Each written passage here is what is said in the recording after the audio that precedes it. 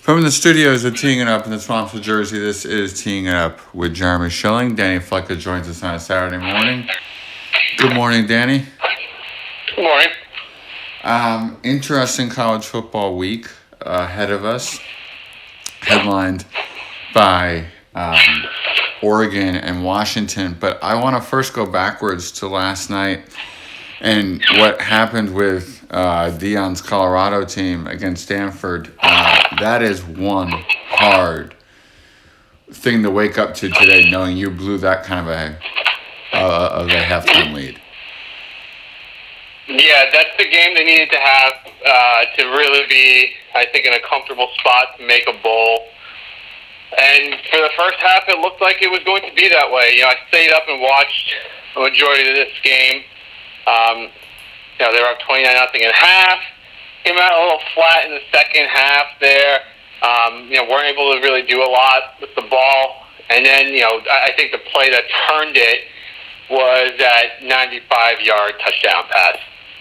Colorado did a good job from a special teams perspective, hitting them deep in their own territory, starting at the 5-yard line. You're thinking, okay, let's regroup, if anything. If they're going to go and score, let's make sure that they go on a long run here to get it. And they were unable to do that. First play, after they get the ball, is a simple slant pattern that goes for a long gain, which eventually turned into a touchdown. And then the rest of that quarter, Stanford did a really good job of keeping things in front of them, getting that pressure on Sanders, and eventually as well, turning in, other large, chunk plays that eventually ended up in touchdowns. So that's unfortunately the deficiency of this Colorado team. They're not deep. They're not very talented in certain areas. And your margin for error, despite being up 29-0, is very slim. I thought that this was a game that they were going to utilize, their talent at the skill positions and really kind of just take it to Stanford. But unfortunately, they were unable to. I also think a big thing with this Colorado team is, unfortunately, they play at a certain pace. And that pace is not really going to help you when you're in trying to, take care of a lead with lesser talented players. So I think that they were going a little too fast at times, not really taking advantage of what was in front of them. A couple of really aggressive calls backfired against them. So unfortunately, they were unable to come out with the win in this one. You and I have had back and forth conversations on a myriad of topics, one of which includes Deion Sanders. He obviously had his Jackson State experience. Is this some of what he's going to have to learn and get better at as he spends more time as Colorado's head coach, or is this purely the depth issue / these players just have to be better? I think it's a little bit of both. I think that they should have, when they came out at halftime, there was a great opportunity there for them to really kind of strangle this game and put it out of reach. I just don't think they have the players where they can work on those types of things right now. Ideally the situation would have been you come out, establish the run a little bit, still go at your pace, but slow it down just a little bit, eat more of the clock, force Stanford into obvious, passing situations. And I just don't think they have the skill at those positions, especially on the offensive and defensive line, to get that done. They have a really good quarterback in Sanders, some good wide receivers. But the more I watch Colorado, the more I look and see that they aren't at times comfortable with what's in front of them. They want the big play, they want the chunk play, they want the highlight play. There are a lot of passes where Sanders is just scrambling around trying to make something happen when maybe in reality, just take your check and move on, right? But I think they'll get better, as they develop their talent and they get better talented players in there. But for right now, their margin for error, like I said, was slim. Their offensive line just could not hold up on certain plays. Their defensive line could not get the pressure that they needed to force the QB into some bad plays. And their back-end secondary, other than Hunter, is just not very good. So, this is what they were playing with. This is what I think he knew. Unfortunately, this was the game that you had to have. I look at their schedule. I don't see 2 more wins on it, unfortunately, unless they pull off an upset. And that is where we will leave Colorado for now, and who knows where we will pick them up next. The big game today is Washington and Oregon. These two teams do not like each other. This is a first time in this rivalry that they are both in the top 10. As you look at this game, is there anything that makes you believe that A, either of these will be playoff contenders towards the end, and B, what are you looking for in this game? If that sentence made sense. Yeah, I don't know if they're title contenders, but they're definitely playoff contenders. And on a neutral field, I would take either of these teams over USC as it stands right now. I'm not a big fan of what USC has been putting out there. I think Oregon and Washington, if they were to play USC, would give them a lot of trouble. In this game specifically, you look at a team like Washington that just has an absolute awesome offense going up against an Oregon team that I think is just more well-rounded. I think that Oregon can definitely look at areas where they can take advantage of the game, especially up front on their offensive line. They'll be able to run the ball, I think. They'll be able to control the clock. I think that they can hit explosives as well. And on the defensive side, I think Oregon's defense is just a little bit better than what Washington is playing out there. So I do think that Washington might get, a little frustrated on offense with what Oregon is doing defensively. And I think that at the end of the day, this game really comes down to what team can get a couple of stops when it matters. And I think that's Oregon. I like Oregon in this game. I think it's going to be very, very close, very tight. Last year, Oregon had them, and Bo Nix got hurt, and that game kind of shifted a little bit in the fourth quarter.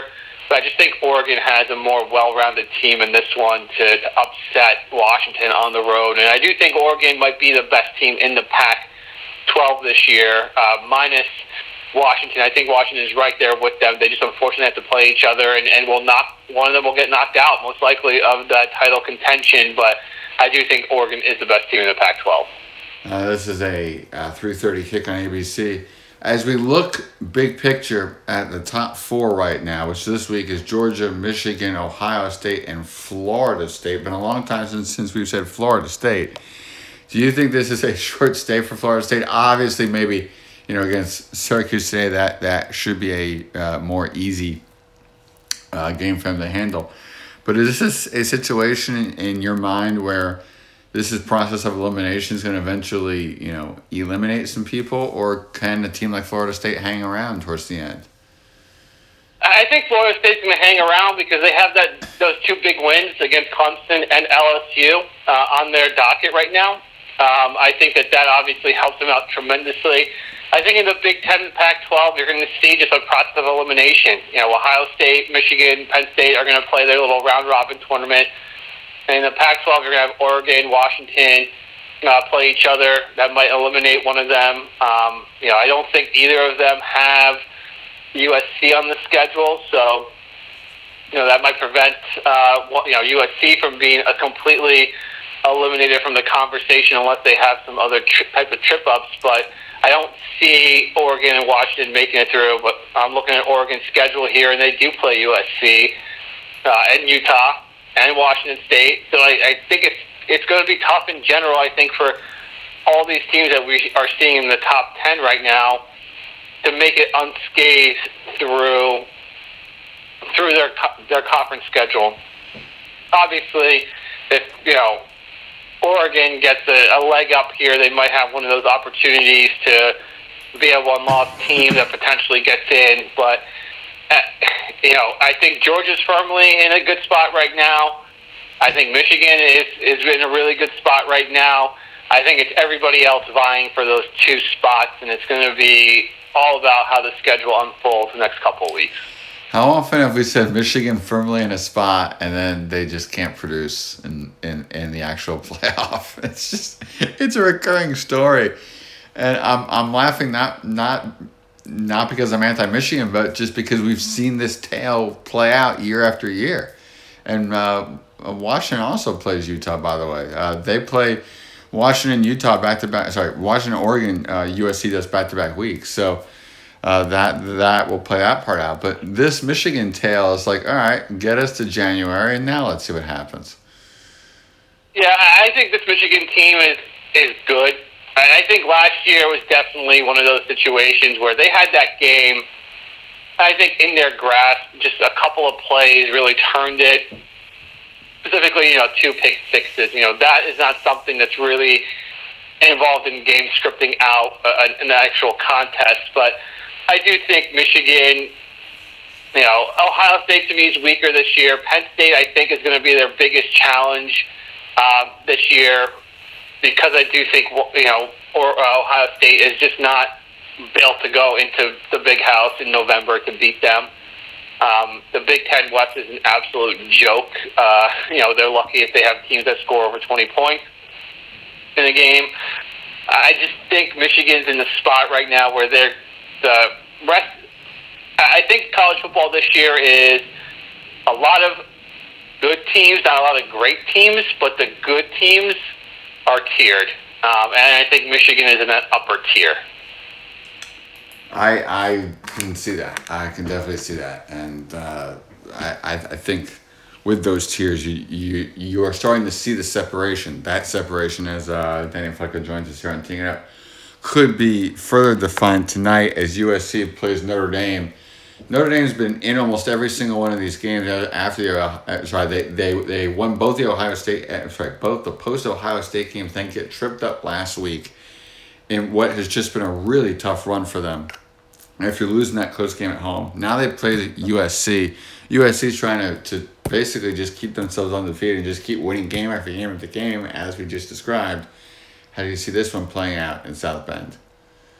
Yeah, I worry that this game for Notre Dame is just at the end of an absolute gauntlet of a schedule they've played, and they could just be in a situation where they are just exhausted. I think we saw that a lot last week in that Louisville game. Louisville took it to them. Notre Dame tried to play their game, which is, being physical and running the ball.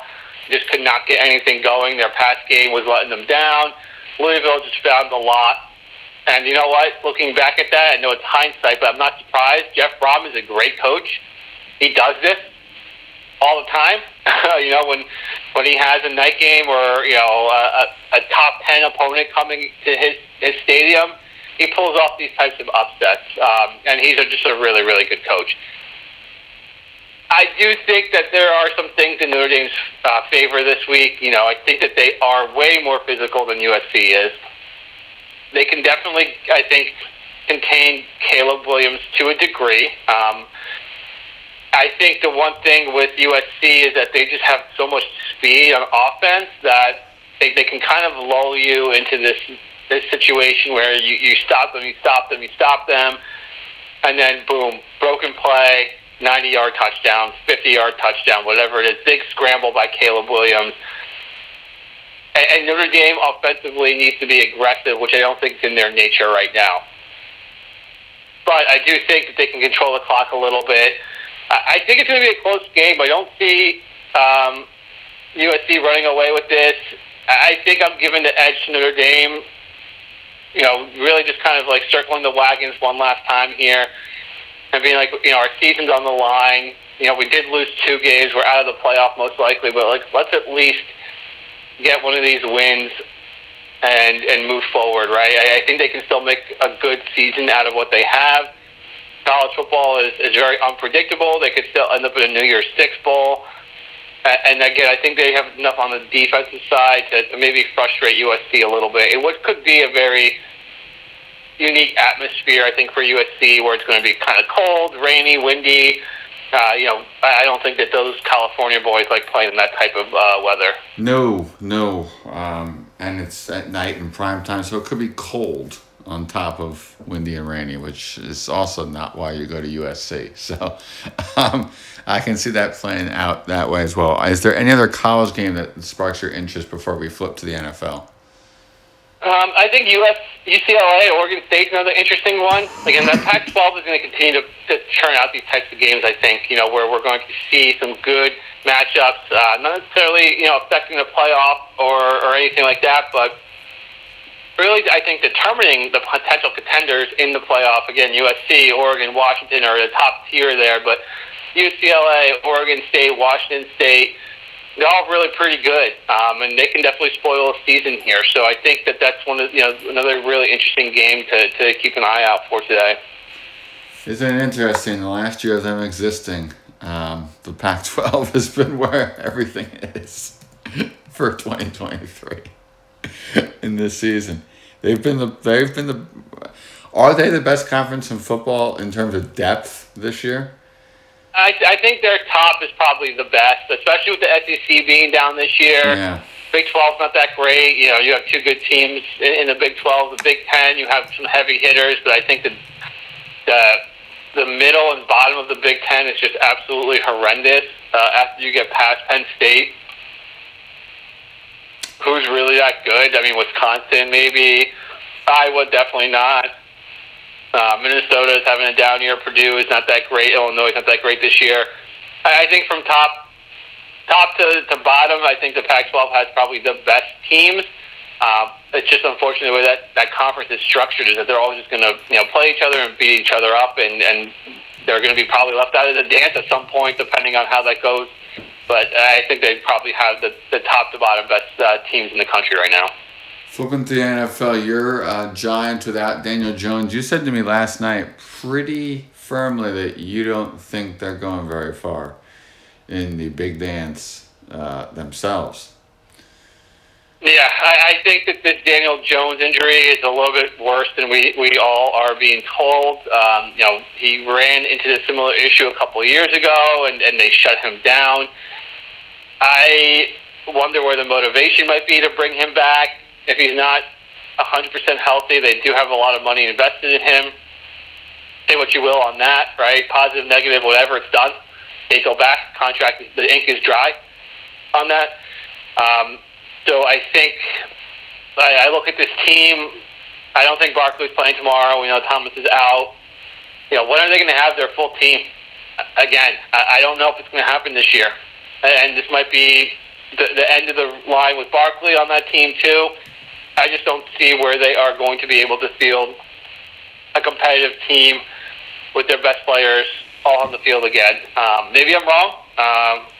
Maybe this is one of those games where you look at Daniel Jones and you're the Giants. You're like, listen, we are not where we need to be right now, but we hope to be there next week or the following week. And let's get you 100% healthy and see what we can make of this season once you're able to get back. But I'm not getting the right vibes from the way they've managed their injuries at all this year.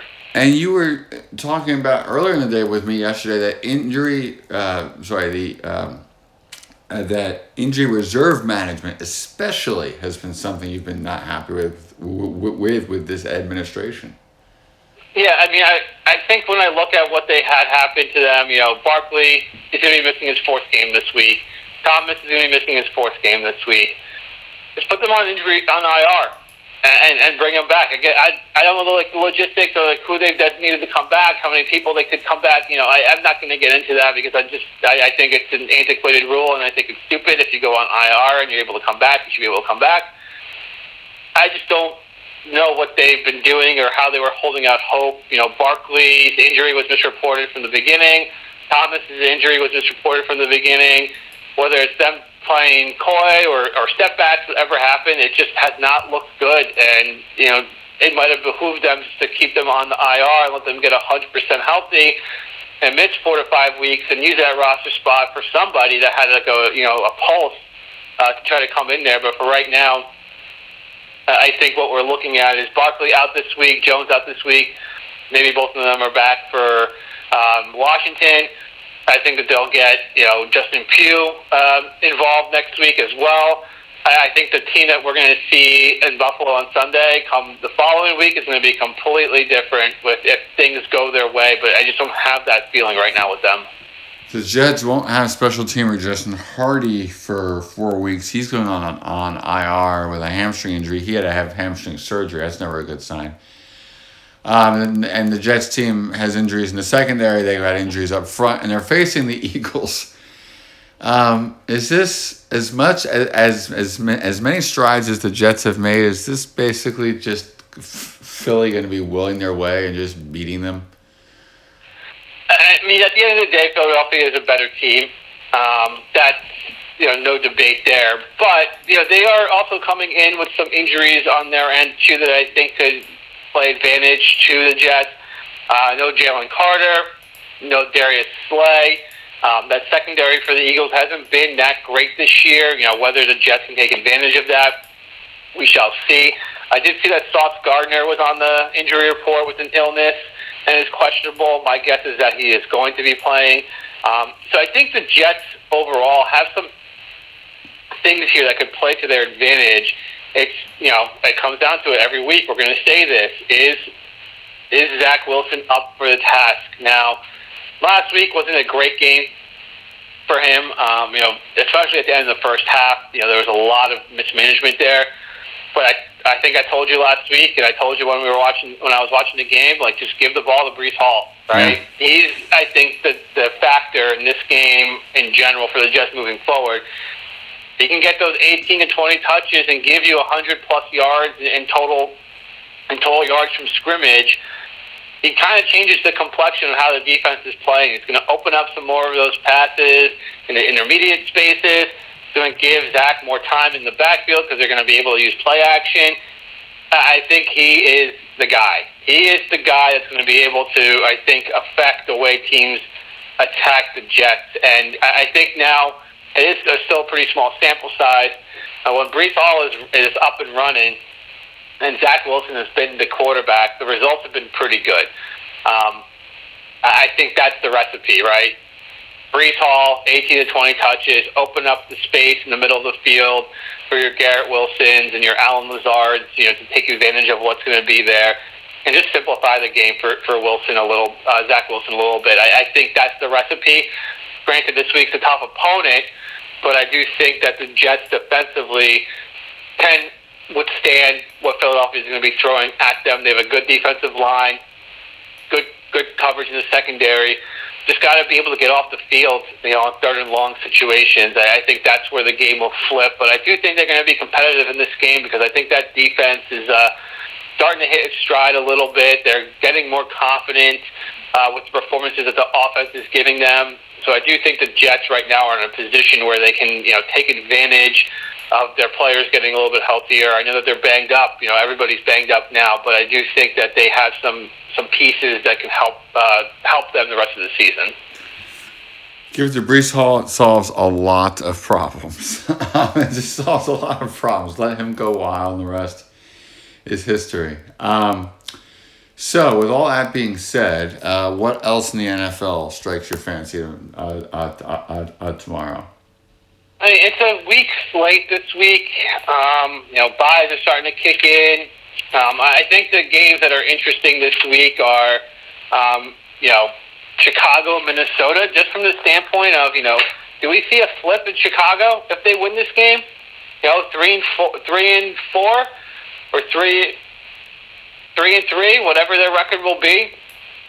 And then Minnesota, if you lose this game, you're 1-5. Do you think about trading Kirk Cousins after this with Jefferson on the shelf? I think that's going to be intriguing. Trade deadline's coming up. I believe it's Halloween. So we'll see there. I think that's going to be a storyline that people will be following. I think Cincinnati-Seattle is a really interesting game.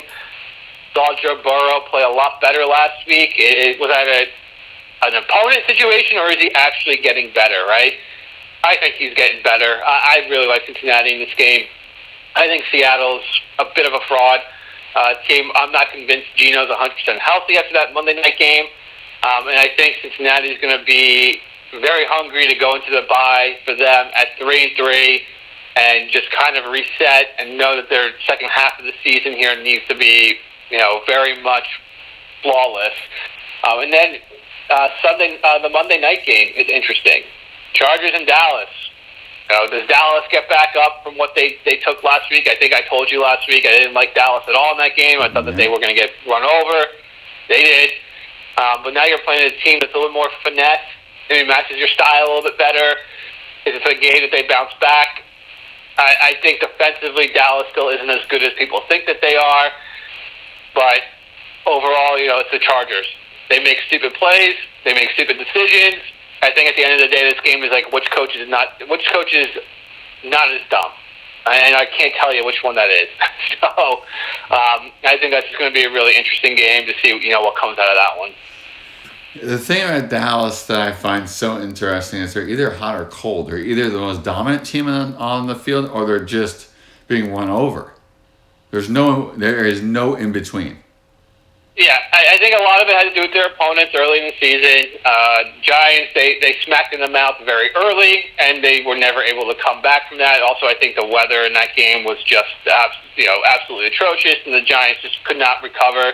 The Jets, I think if they played the Jets today, they wouldn't have won. They won't win by the margin of victory that they won against them at that point in time. I think it was just a very difficult circumstance coming off that huge Monday night win, the emotion of that game, the realization you're not going to have Aaron Rodgers. I think that was a tough situation and spot for the Jets.